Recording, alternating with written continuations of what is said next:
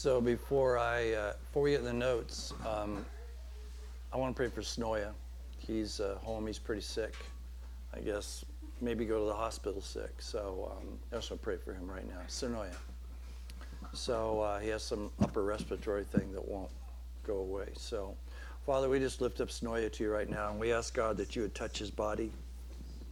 I know, Lord, he's pretty quiet about these things, and so we just ask, Father, that you would move in power and might.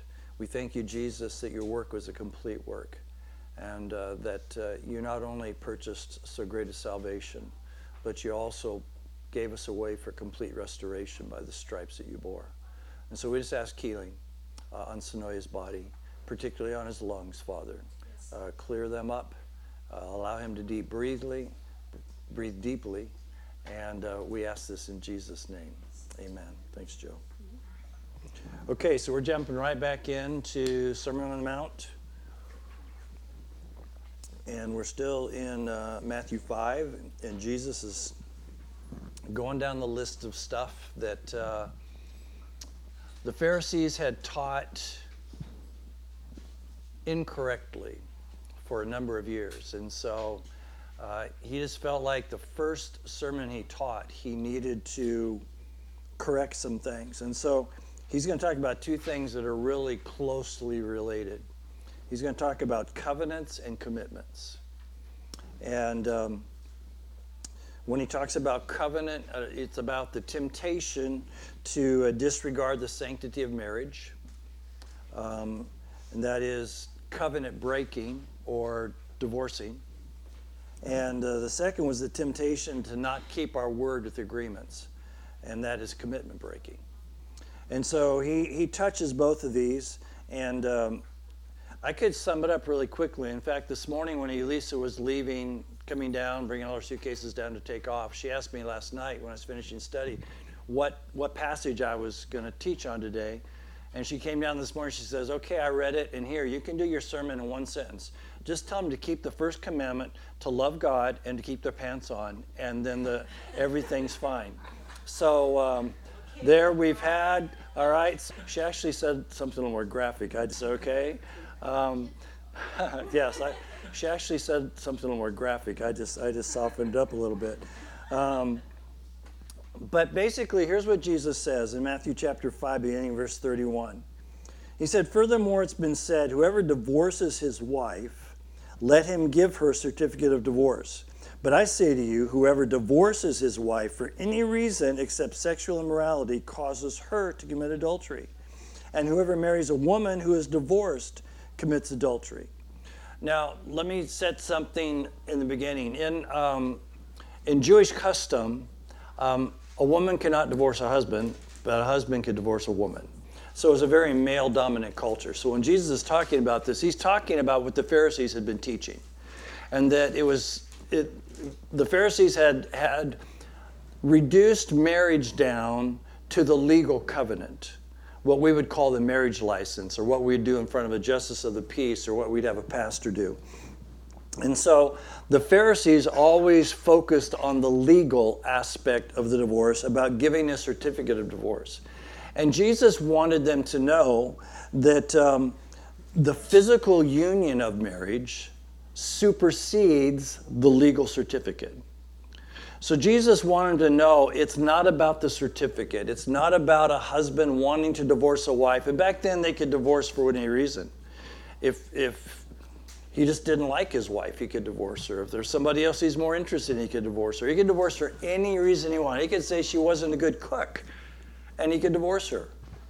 And so Jesus wanted them to know that the reason he considered remarriage to be adultery is because he considered the union of two becoming one to be more substantial in the marriage covenant than the legal certificate. And so the sanctity of marriage is really important kingdom value. It's divorce and remarriage are allowed for two reasons in Scripture. Jesus addressed one, and we're going to talk about it, and that is adultery. The other one, Paul talks about, and it's about desertion. It's about a spouse leaving a spouse for spiritual reasons. And so Today, the prevailing practice or belief in the church is, if you get divorced, just get another spouse, just get remarried. And we need to be really clear here that there are people who are divorced before they were saved. There are people who are divorced for other reasons. People have been remarried. And if that's the case, if the marriage ended not because of immorality, but the marriage ended because of whatever reason, and now somebody is remarried, we're not saying, and Jesus wasn't saying, well, that marriage isn't any good, you've got to end that one. But there needs to be a process of confession, God's grace and mercy, God's forgiveness to work through that. But I want to talk about the biblical components to establishing a marriage and the biblical components to ending a marriage. And just let me say something up front. Adultery is grounds for divorce, but adultery doesn't force divorce. In other words, there can still be reconciliation. There can still be restoration. I've worked with couples where the husband has been unfaithful or the wife has been unfaithful, and we've worked through walking and restoring the marriage. And so just because someone has been unfaithful or has fallen in adultery doesn't mean they have to get divorced. But that is one of the only reasons that God gives us for divorce. So there are two biblical components. First is a covenant, and God is a covenant God. What we just did right here, Jesus called the new covenant. And so, in a few months, we have a couple that's got marriage counseling, but premarital counseling, not marriage counseling. But God's relationship with man is a history of covenants all the way back to Adam. He said, Adam, here's my covenant with you. Everything in the garden's yours. You can eat of whatever you want. There's just one tree in the middle. It's the tree of the knowledge of good and evil. You can't eat of that tree. So here's the deal. If you eat of everything else, we have perfect fellowship. But if you eat of this tree, it's going to break fellowship. And that was the covenant. And Adam couldn't keep the covenant. And you go from covenants from Adam, then there's a covenant with Noah, then there's a covenant with Abraham, then there's a covenant with Moses. And we walk through all these covenants that God has, and then we get to Jesus, and Jesus gives us a new covenant. And then he says that new covenant is shown relationally in a marriage between a husband and a wife. He says, just as Christ loves the church, so the husband should love the wife, and just as the church serves the Lord, the wife should serve the husband. And so the second is, there's the legal certificate, but then Jesus also said, the thing that makes two becoming one is not the vows, and is not signing a marriage license. It is the consummation of the marriage. It is the husband and wife joined together in intimacy, and that intimacy is the part that God looks upon as a man and a woman being joined together in union and becoming one. And so here's what Jesus says. So for the marriage covenant to end in God's eyes, the legal commitment must end, but also the physical bond has to be broken. If both of those things haven't taken place, then God says there's no reason and there's no purpose, and he doesn't recognize a grant of divorce, a decree of divorce. And so we walked through this conversation, and the Pharisees tried to trap Jesus in the whole issue about divorce. And so they have this discussion with him. So Jesus makes it really clear. He says that only one reason for divorce is acceptable before God, and that is sexual immorality. Now let me talk about, Jesus didn't address the issue of desertion, because Paul talks about it when he writes to the church at Corinth. And the reason Jesus didn't talk about desertion is because Jesus was talking to Jewish people. Paul's talking to Gentiles, and it's a whole different, and we'll get to that in a moment. But I want to talk first about adultery. So this is what Jesus says to the Pharisees who are asking about a decree of divorce. So Jesus said, whoever divorces his wife except for sexual immorality and marries another commits adultery. And whoever marries her who is divorced commits adultery. And it can be reversed too. I mean, it's not just... So if there is a divorce that takes place, and it's not because of sexual immorality, God says if both people get remarried, both in the eyes of God are committing adultery because, yes, the legal decree has been separated by a judge. But in God's kingdom, the physical union is the decree that he looks upon as the two becoming one. So this word immorality in the Greek is porneia, and we can just by hearing that word, you know everything it encompasses. So it refers to a plethora of acts of immorality, that word immorality. And so even though Jesus says if a man looks upon a woman and lusts after her, in his heart he's already committed adultery, God doesn't see that as a reason for divorce because God says that in the heart can be forgiven. If a man looks, we confess our sins, he's faithful and just forgive us our sins. There is something about the sanctity of the unity of a man and a woman being joined together in intimacy that causes their very lives, their very spirits to be knit together. They become one. In God's eyes, you are one. And so, so I'm saying all to say that if one of the spouses is viewing pornography, just because they may be committing adultery in their heart, that's not grounds for divorce. It is grounds to get counseling and to get help and maybe separation and a whole process. But biblically, it's not a grounds for divorce. Having sexual relationship with one who is not their spouse breaks the covenant, commits adultery, and God says that's the ground of divorce. So anyone who divorces his wife, if she's being faithful to him, if anybody divorces his wife, when she's being faithful and marries another woman, he commits adultery. Here's the other thing. So many divorced women are almost caused or forced to commit adultery for financial reasons. In other words, their husband has left them. They no longer have the income they had before. And maybe he left them not because of sexual immorality. Maybe he just left them because they don't want to be married anymore or for whatever reason. And so it puts her in a position to where the only way she can survive and keep her kids or whatever is to marry somebody else. And so it's almost like the man puts her in a position where she almost has to commit adultery in order for her to survive. But according to Scripture, God says it's not an excuse. That's not a reason. That's not something he's going to accept. And so Jesus goes on and he talks about the original intention for marriage. Again, when he's talking to the Pharisees. So they came to him and said, is it lawful, Pharisees asking Jesus, is it lawful for a man to divorce his wife for just any reason? Because they could under Jewish law. And he answered and said to them, have you not read, he who made them at the beginning made them male and female, and said, for this reason a man shall leave his father and mother, be joined to his wife, and the two shall become one flesh. So then they are no longer two, but one.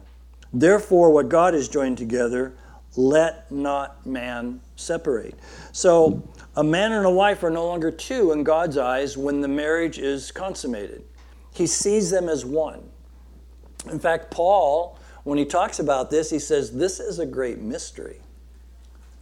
It is a great mystery, but there is something spiritually dynamic that happens when a man and woman are joined together in intimacy.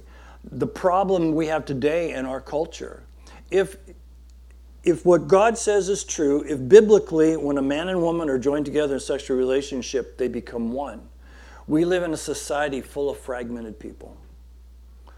Because they sleep with somebody and become one, and then they separate and they sleep with somebody else, and then they sleep with somebody else, and they sleep with somebody else, and pretty much they've lost their entire identity, and they're broken, and they are so messed up because they have ripped themselves apart. They've fragmented themselves more and more and more. And so there is something, when God says to become one, there's something that God created in the very nature when he created man and woman, when he spoke about it in the garden. Because he's in the garden, he said, for this reason a man shall leave his father and mother and cling to his wife, when Adam didn't have a mom and dad.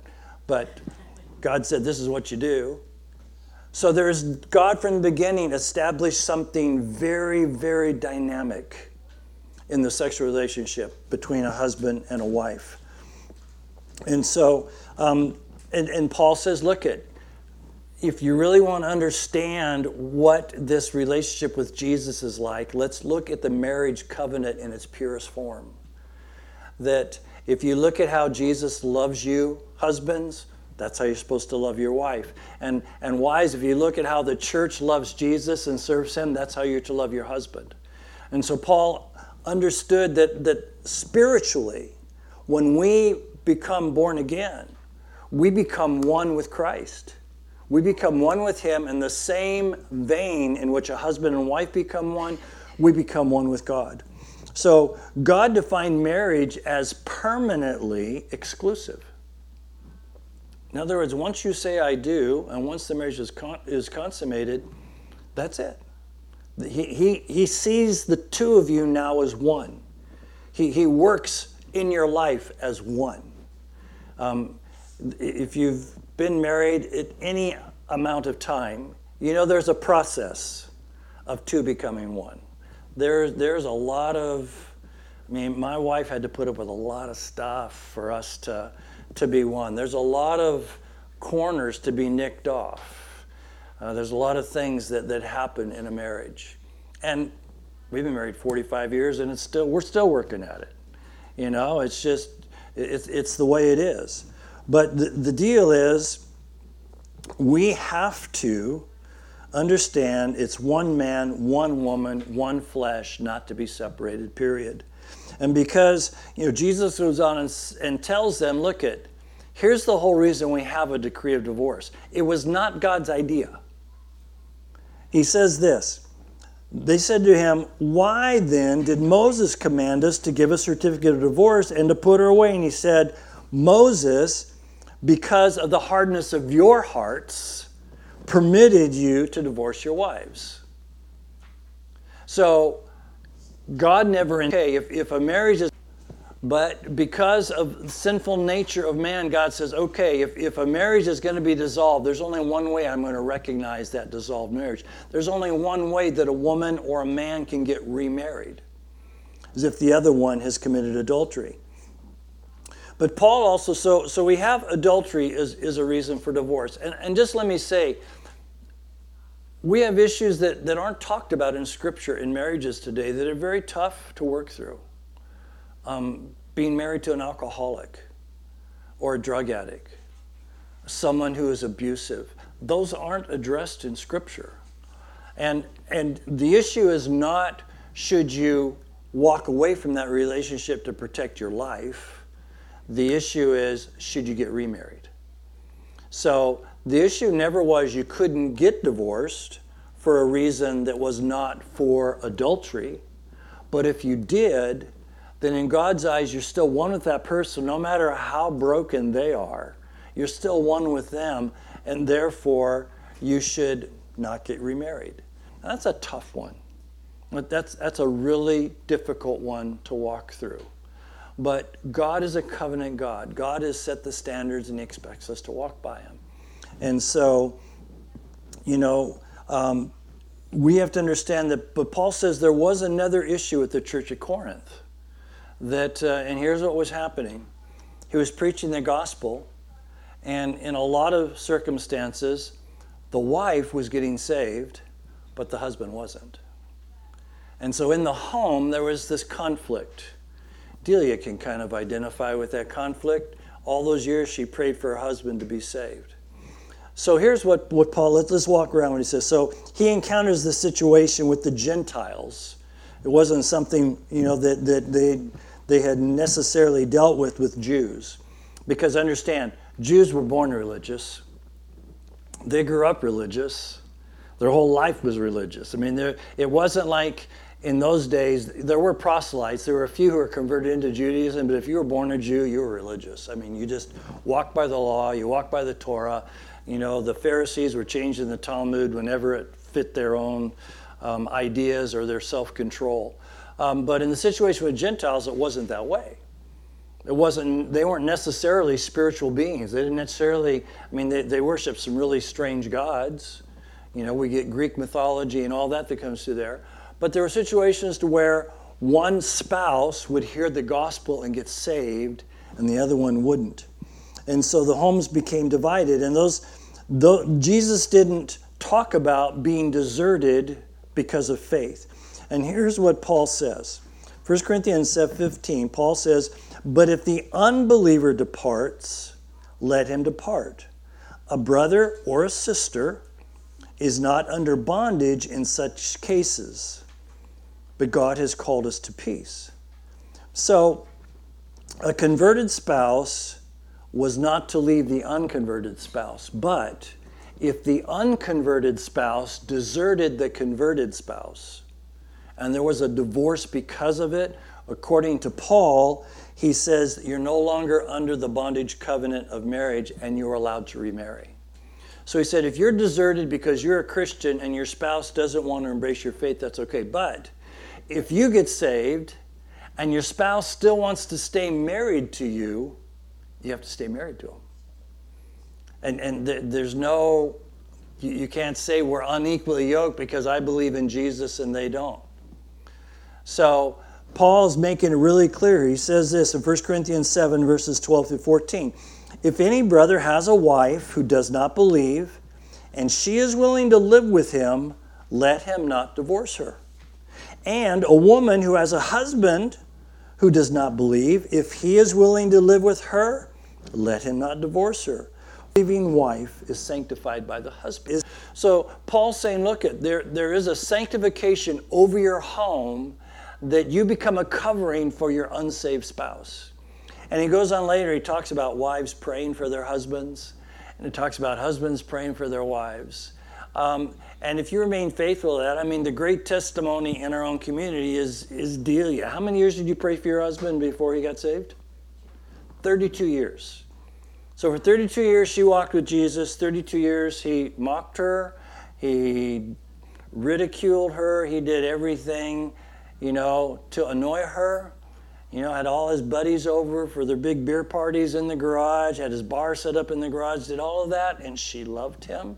She prayed for him. She's prayed for him. She prayed for him. She prayed for him. 32 years later, took cancer, knowing that he was going to die, but he came to Christ. And that's, according to Paul, that's how it's supposed to be lived out.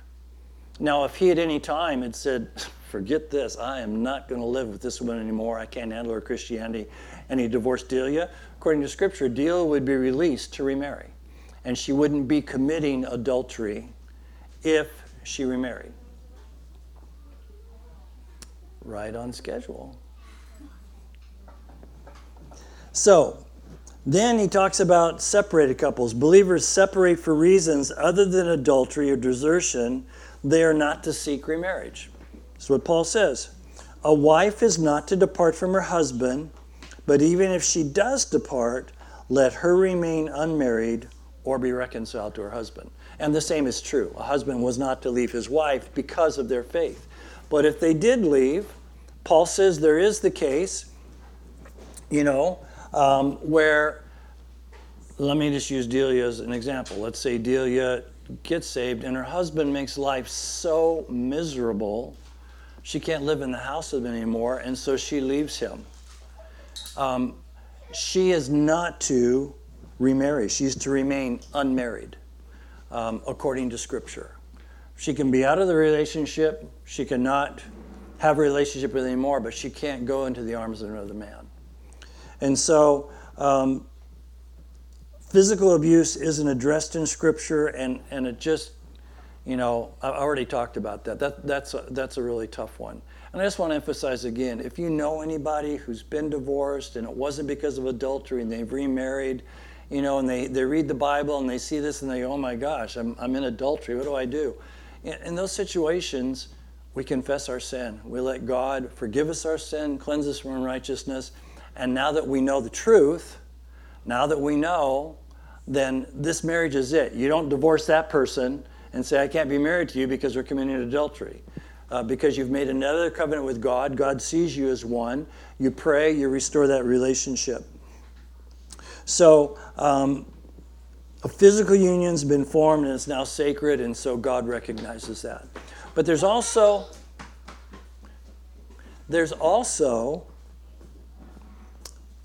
the issue of making false commitments. So Jesus not only talked about the marriage covenant, but there was also a problem that the Pharisees had taken the third command and they had twisted it around. And you understand all these things Jesus is talking about. He's taking the 10 Commandments. He's going down the list. He says, okay, you guys, the Pharisees, the spiritual leaders have really kind of messed this up. So let's make sure we understand what the intention of the heart of God was when he said this. And so when God gave the 10 Commandments to Moses, he said, thou shalt not take the name of the Lord thy God in vain. So that's what this is talking about. But the Pharisees had reduced it to something else. So Jesus says this, you have heard it said that it was said of old, you shall not swear falsely, but you shall prefer, for it's God's throne, or by the earth, for it's his footstool, nor by Jerusalem, for it is the city of the great king. Nor shall you swear by your head, because you can't make one hair white or black. He didn't know about hair dye back then, so you can make white hair black, or you can make black hair white. But he's talking about once it's turned white, it's white, okay? It says, but let your yes be yes, and your no, no. For whatever is more than these is from the evil one. So he taught his disciples on the importance of resisting the temptation to not keep our word and to not keep our agreements. And again, he didn't refer to a specific law. He actually included a number of laws in Exodus, Leviticus, Numbers, and Deuteronomy. But the third commandment is pretty close. And so he wasn't correcting Mosaic law. He was restoring it to its original intent. Exodus 27, you shall not take the name of the Lord your God in vain. So the Pharisees twisted this around to a place where I think a lot of people in the church see it today. The Pharisees said, this is talking about profanity, about using the name of God profanely with your mouth. And I don't have to give you a list of words. People take the name of God and use it in profanity, Jesus as well. And so they reduced it to that. They reduced it to say, you're not to use profanity. But that was not the heart of God when he talked about making these type of commitments with our mouth. And so it was about dishonesty. It was about when you said something, when you gave your word, because you are a child of God, if you give your word and you don't follow through, you're taking the name of the Lord in vain, because you're not keeping the commitment that you said you would make. According to God, our word is our bond. And so the Pharisees established all kinds of ways to make vows without using the name of God. And so that's why Jesus goes down this list and addresses all these things that were not in the Old Testament, but that had become a practice within Judaism about when you wanted to make an oath, when you want to say something, you would swear by something. And we see this today, in movies. I swear on my mother's grave, or one of my pets, I swear by this, I swear to that. One of my pet peeves, and when people are saying something, he says, to tell the truth, I really think, and I think, okay, so does that mean you're not telling the truth when you say that? We should always tell the truth. We should always, not swear at all. So the Pharisees established new ways to make vows, and what they did was they made vows according to creatures, according to created things, instead of God. And so by doing that, they didn't feel it was a problem to swear falsely. If I swear by Jerusalem, it's no big deal. If I swear by God, then I got a problem. So let's change it. So basically what they said is, we're going to give you a way to say I'm being honest when you're being dishonest. You're going to swear by whatever. You're going to swear by, and Jesus went down this list. You don't swear by the earth. You don't swear by heaven. You don't swear by Jerusalem. You don't swear by your head. He says, let your yes be yes, and let your no be no. And in Scripture, oaths or vows were permitted and they were necessary. But God wanted his people to know, because you're my people, when you make a vow, when you make an oath, you're representing me, and therefore what you say should be enough. And too many people forget about that, not only in the marriage covenant, because when people get married, we have them make vows. They can either write their own vows, or we have vows they can repeat, but they make a verbal vow. They make a verbal commitment that they're going to do certain things in this marriage. And in the canned marriage ceremony, it's sickness, health, richer, poorer, for better, for worse, till death do us part. So basically, when you made that vow, you're saying there ain't nothing. It's like Paul says, neither height nor depth nor principalities nor things present nor things to come will separate us from the love of God. That's the same thing the marriage vow says. There's nothing that's going to happen that's going to separate us in our marriage. I pretty much do not like commercials. Can I just say I'm so tired of 1-800 Cars for Kids. I don't ever want to hear that jingle again.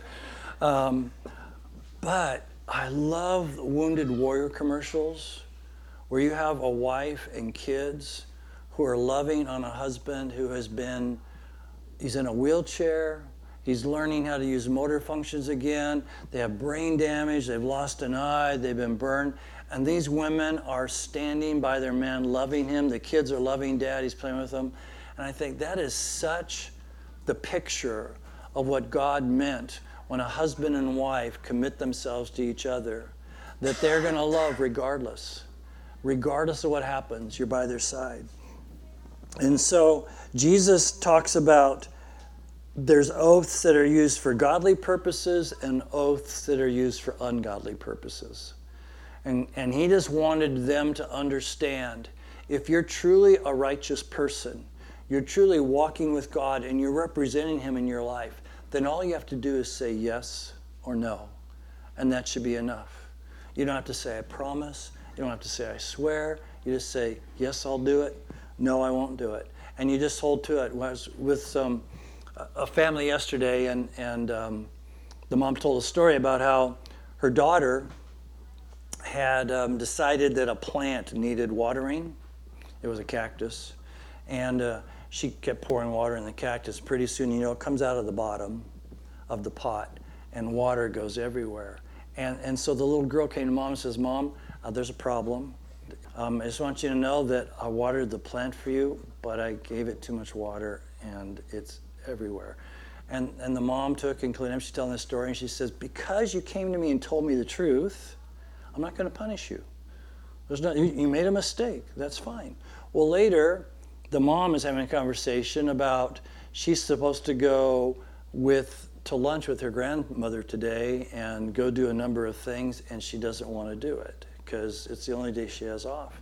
And so she says to me, while she's telling the story, she says, so I think I'm just going to lie. It's okay. I'm just going to say I'm sick. And I said, well, wait. You just commended your daughter for not lying, and now you're telling me you want to lie? And she goes, well, everybody knows I'm a liar. I just want to make sure she doesn't grow up to be one. I mean, and that is a sad testimony of life.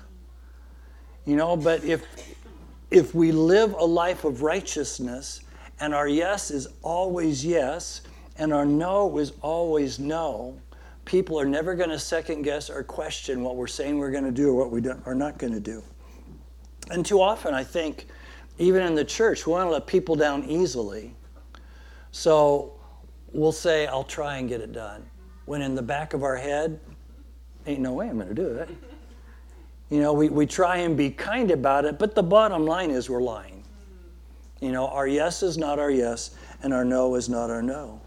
And so Jesus said, when you take a legal oath, you have to get that oath. When we go to a court of law, we make an oath in front of a judge and a jury or whomever to tell the truth, the whole truth and nothing but the truth. And even though people put their hand on the Bible and make that vow, we know they still lie. Jesus, in his trial, if you read it, they kept asking him questions and he wouldn't answer them. Finally, the high priest says to Jesus, I put you under an oath by the living God. Tell us if you are the Christ. And Jesus said to him, it is as you said. Once he was put under an oath to God, Jesus said, okay, now I have to tell them the truth. Am I the Son of God? Yes, just like you said I am, I am. Up until that moment, if you read Scripture, he didn't answer any of their questions. He didn't have to. He wasn't under an oath. Now the Pharisee says, okay, I'm going to hold you to, you say you're a godly man, so in the presence of God, are you the Son of God? So now he has to tell the truth. And so, Paul talked about, he used God as his witness on a couple of times when he writes his letters to these churches. And the reason he uses God as his witness is because there were people that were spreading rumors about him. There were people saying that Paul had ulterior motives and were doing things differently than what he presented. When he writes to the church at Thessalonica, he says, neither at any time did we use flattering words, as you know. God is my witness. So there's accusations giving that Paul, by persuasive speech, not by truth, but by flattering words, trying to cause the Thessalonians to feel good about themselves, he was using flattery words to convert them to Christianity. And Paul says, look it, God is my witness. I didn't use any flattering words. I just told them the truth. Again, when he writes to the church of Philippi, he says, for God is my witness, how greatly I long for all of you with the affection of Jesus Christ. So he is saying, look, this isn't lip service. God is my witness. Right now, when I'm saying I love you and I long to be with you, I'm telling you the truth. It is the longing of my heart. So Jesus says, don't swear at all. And he wasn't talking about the legal swearing. You promise to tell the truth, the whole truth, and nothing but the truth. He was talking about ordinary conversations when you asked me to do something. He's talking about my conversations with you. When you ask me to do something, either I say, yes, I will, or no, I won't. And if I say, yes, I will, I better follow through and be there when I say I'll be there and do what I say I'll do. And so, and he goes on, he says, don't swear by created things. When he talks about the hair, he's saying, look it, why in the world are you going to swear on your head? You have no control over your head. Your hair is going to turn white if your hair wants to turn white. So what authority is there swearing on your own head? Just say yes or just say no. And so Jesus is saying that every oath is an ultimate reference to God. I tell this story often, but I love in the Old Testament the story of Balaam with King Balak. Now, if you know the story, Balak was the enemy of Israel, and Balak knew that to fight Israel was really not to fight Israel, but what meant he had to fight God. And he knew that God was on his side. So he hired a prophet of Israel, Balaam, to prophesy against Israel, believing that the prophet said, thus saith God, Balak is going to kill all of you and win the war, that God would have to honor the word of the prophet. And so he paid Balaam to do that. But every time Balaam opened his mouth to prophesy, he prophesied to the benefit of Israel. And Balak got upset with him. And Balak says, what are you doing? I've paid you. We have a deal here. You gave me your word. I paid you to prophesy against them so I could defeat them. And Balaam's response to Balak is one of my favorite verses in the entire Bible. Numbers 23:19. God is not a man that he should lie, nor the son of man that he should repent. Has he said, and will he not do? Or has he spoken, and will he not make it good? See, when we give our word as righteous people, that should be what people say about us. People should say, Rick is not a man, he's an adopted son of the living God. And because he is the Son of God, he doesn't need to repent. He doesn't need to. He's not going to lie because what he says is true because he knows he represents God.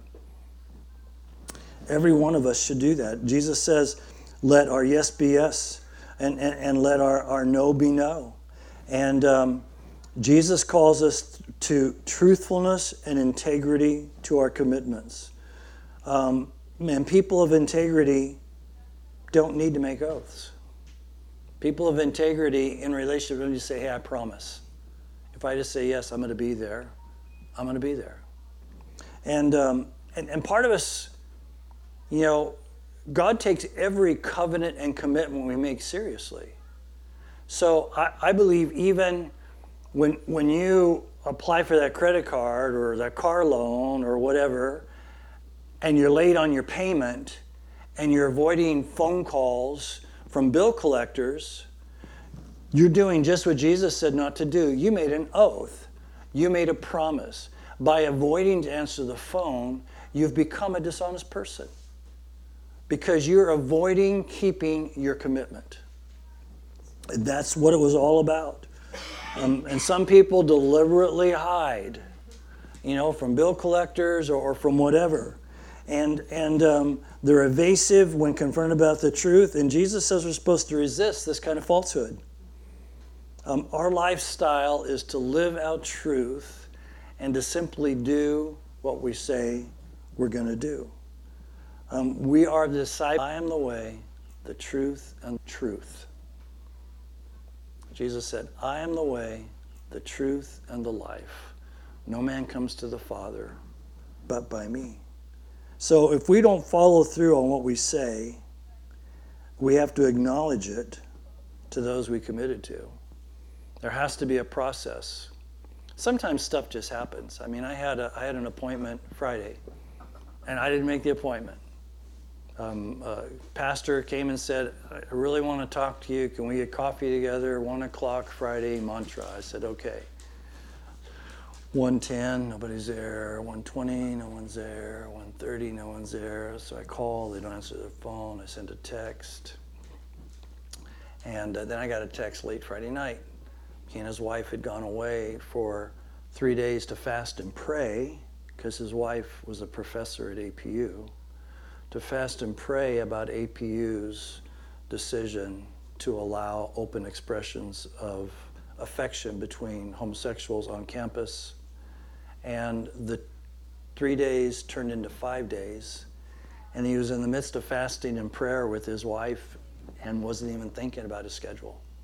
So he texted me late that night, apologized up and down, says, I'm so sorry. It's just that we have been so overwhelmed by this. So was his yes, did he lie to me? No. You know, but he realized he didn't keep that commitment. He didn't keep that oath. He texted me, he apologized, and we're going to meet again this next week. And I can guarantee you he'll be there.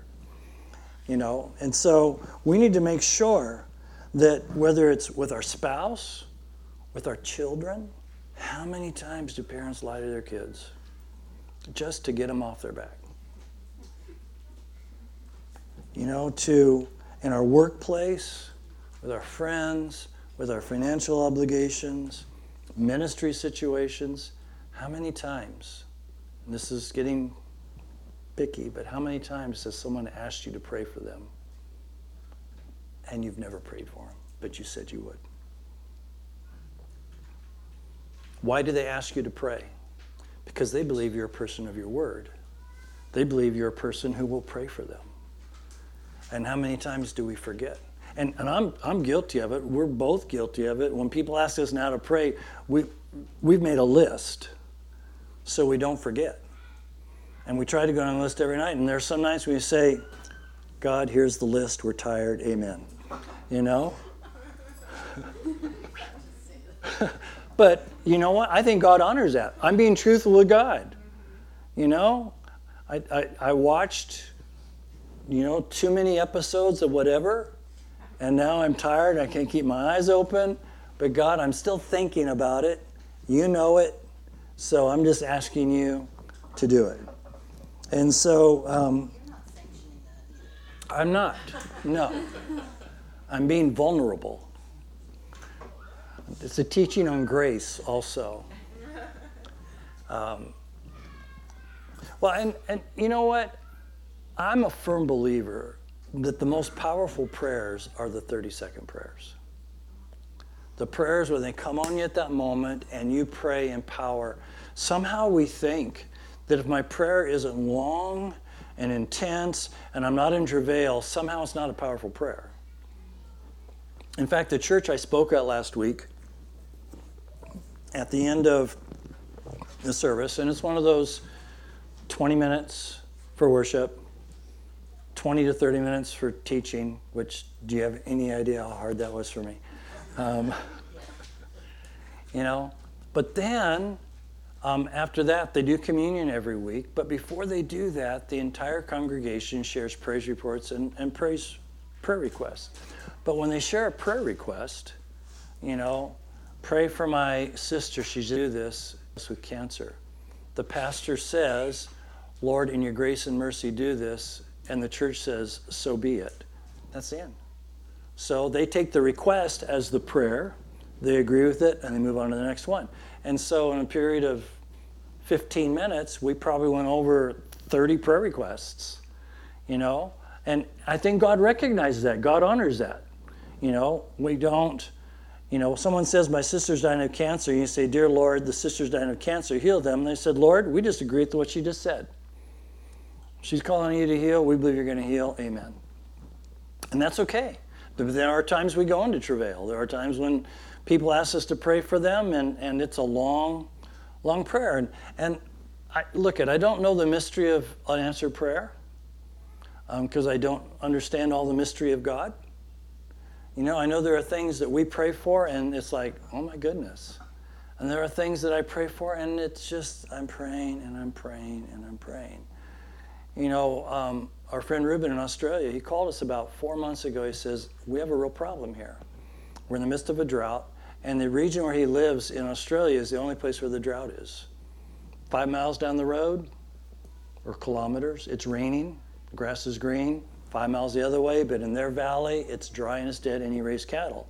And so the cattle eat the grass, and the runoff water goes into dams, and that's where they drink their water. And he called and says, we have no grass for them to graze. The dams are almost empty. He said, because of this, last year I pre-bought a certain number of bales of hay at a certain price, which if I bought them now, there's none available. And if you could buy them now, they're going for 4 times what they were a year ago. So he said, would you pray for rain? So he said, sure. So every night we prayed for rain. He calls me one day. He says, your prayers are amazing. He said, we are having more rain than we've ever had in history. And he sends me pictures of green grass and dams full and fat cows. And it's just raining. It's not raining in the whole valley. It's just raining around them. Now, I don't know why God answers that prayer, and he doesn't answer other prayers that I feel like I've prayed with more faith. But he's God. You want me to pray for rain? I'll pray for rain. It's up to God to do the rest. So we need to understand that to walk out the Sermon on the Mount lifestyle, it really goes back to what Elisa said. If we live out the first command, the Shema, hear, O Israel, the Lord your God, he is one, and you shall love the Lord your God with all your heart, with all your soul, with all your strength, with all your might. And then Jesus said, and Jesus added to it, love your neighbor as yourself. In this, Jesus said, the law is fulfilled. Well, if you think about what we've said today about marriage, if you love your spouse as you love yourself, in making oaths, yes, I will be there tomorrow to help you move. Then, or yes, you can use my truck when you move. But when you say you're going to do it, you do it. And people come and ask you, and they believe what you're going to say. And so Jesus said the first commandment encompasses all of the law. Loving with all our heart, with all our strength, with all our might, and loving neighbor as ourselves. There's nothing that left undone. So the Spirit is restoring integrity in the church and raising up people who will keep their word. 2 Psalms to close with. Who may abide in your tabernacle? Who may dwell in your holy hill? He who speaks the truth in his heart, he who swears to his own hurt and does not change. In Psalm 24, 3 and 4, who may ascend the hill of the Lord? Who may stand in this holy place? He who has clean hands and a pure heart. And people end right there. The next part of the verse is the presence of the Lord, according to David, deceitfully. So to enter into the presence of the Lord, according to David, is not just clean hands and pure heart. It's also a mouth that when it speaks, it keeps its word. So I was going to do communion after this, but we've already done it, and we don't have to do it twice. That's a pretty cool thing. But it is an important covenant for us to remember as his kids, and for us to know that, Evan, marriage isn't easy. But marriage is worth every bit of it. So if we just keep our part of the deal. And the same thing, I want to be known for my yes or my no. And that's, Jesus didn't say you have to say yes all the time. It's okay to say no. But if you're going to say no, don't lie about it. Just say, if the no is, I don't want to do it.